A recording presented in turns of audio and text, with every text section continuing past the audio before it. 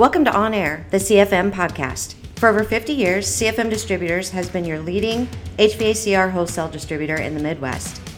In this HVACR podcast, you'll hear from employee owners of CFM Distributors who will provide you with stories, experiences, resources, and ideas to better your business. You can find more information and episodes on our website at cfmdistributors.com or email us at info@cfmkc.com. Hi guys, Will here with CFM Distributors, Director of Technical Service and Training. I wanted to take a few moments to discuss something that comes up about this time of year. Whenever we're installing commercial equipment, it's very important to verify phasing of that equipment. Just had an instance where I had a contractor call me and he had a job with multiple failed compressors. Now, obviously, it is possible that compressors are failed from the factory, but the York Johnson Controls factory does verify operation of systems prior to them leaving the factory, and they perform something known as a run test. Now, that test is pass or fail, and if it does fail its test and it doesn't pump or create a differential of pressure, then the system is known as a fail and has to go through extensive testing in order to be placed back on the run test line to find out whether it passes or fails. So on this particular job, a contractor called me and he said he had three or four different units, and they each had a failed compressor. And this compressor was the lead compressor of the circuit. What led to the failures ultimately was misphasing.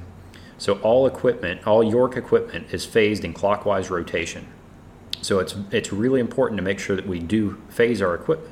Now, where this contractor went wrong is they assumed that by bumping the condenser fan motors, they could verify operation of rotation and verify that the system was operating in correct rotation.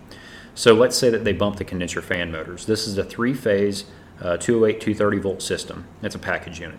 They bumped the condenser fans, but what they failed to realize is that condenser fans are single phase. So they're stealing powers off of the L1, L3 terminals or T1, T3 terminals of the contactor. Therefore, if you bump the contactor for the fan, you're going to have correct operation because it's a single phase permanent split capacitor motor. So the only three-phase motors or three-phase components on this system are the blower motor and the compressor. When they installed these systems, it was a cooler temperature such as we're receiving now. It was cooler temperatures, and the contractor failed to run the compressors, or if they did run the compressors, they didn't put gauges on it, or they didn't run it long enough to verify the system's operation.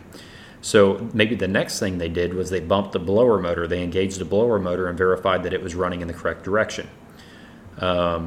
This is not a good use of phase method. You shouldn't check the phasing in this method because this particular equipment was equipped with a VFD, a variable frequency drive. The VFD takes three-phase input power and it automatically corrects the rotation even if the rotation is reversed and runs the blower motor correctly.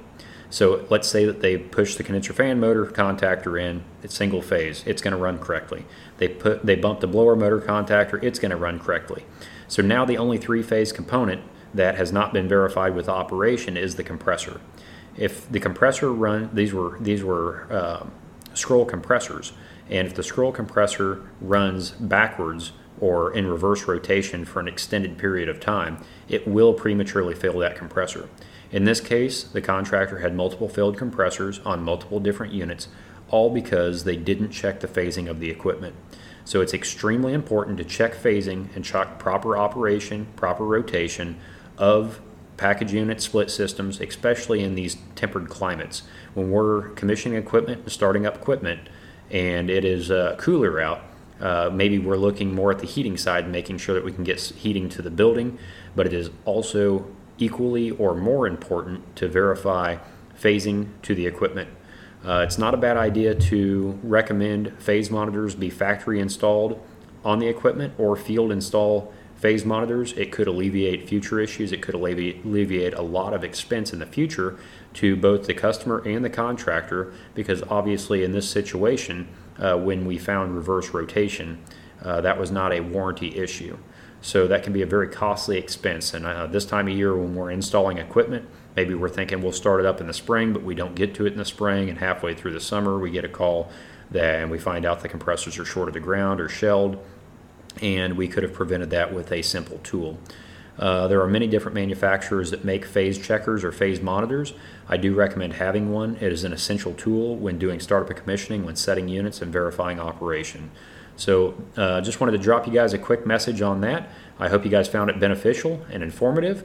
If you have any questions, feel free to contact me. You can reach me at willg, W-I-L-L-G, at cfmkc.com. Email once again is willg at cfmkc.com. Thank you guys and have a great day. Thank you for listening today. You can tune in each Friday right here for new episodes. If you'd like more information, visit CFM's website at cfmdistributors.com or email us at info@cfmkc.com.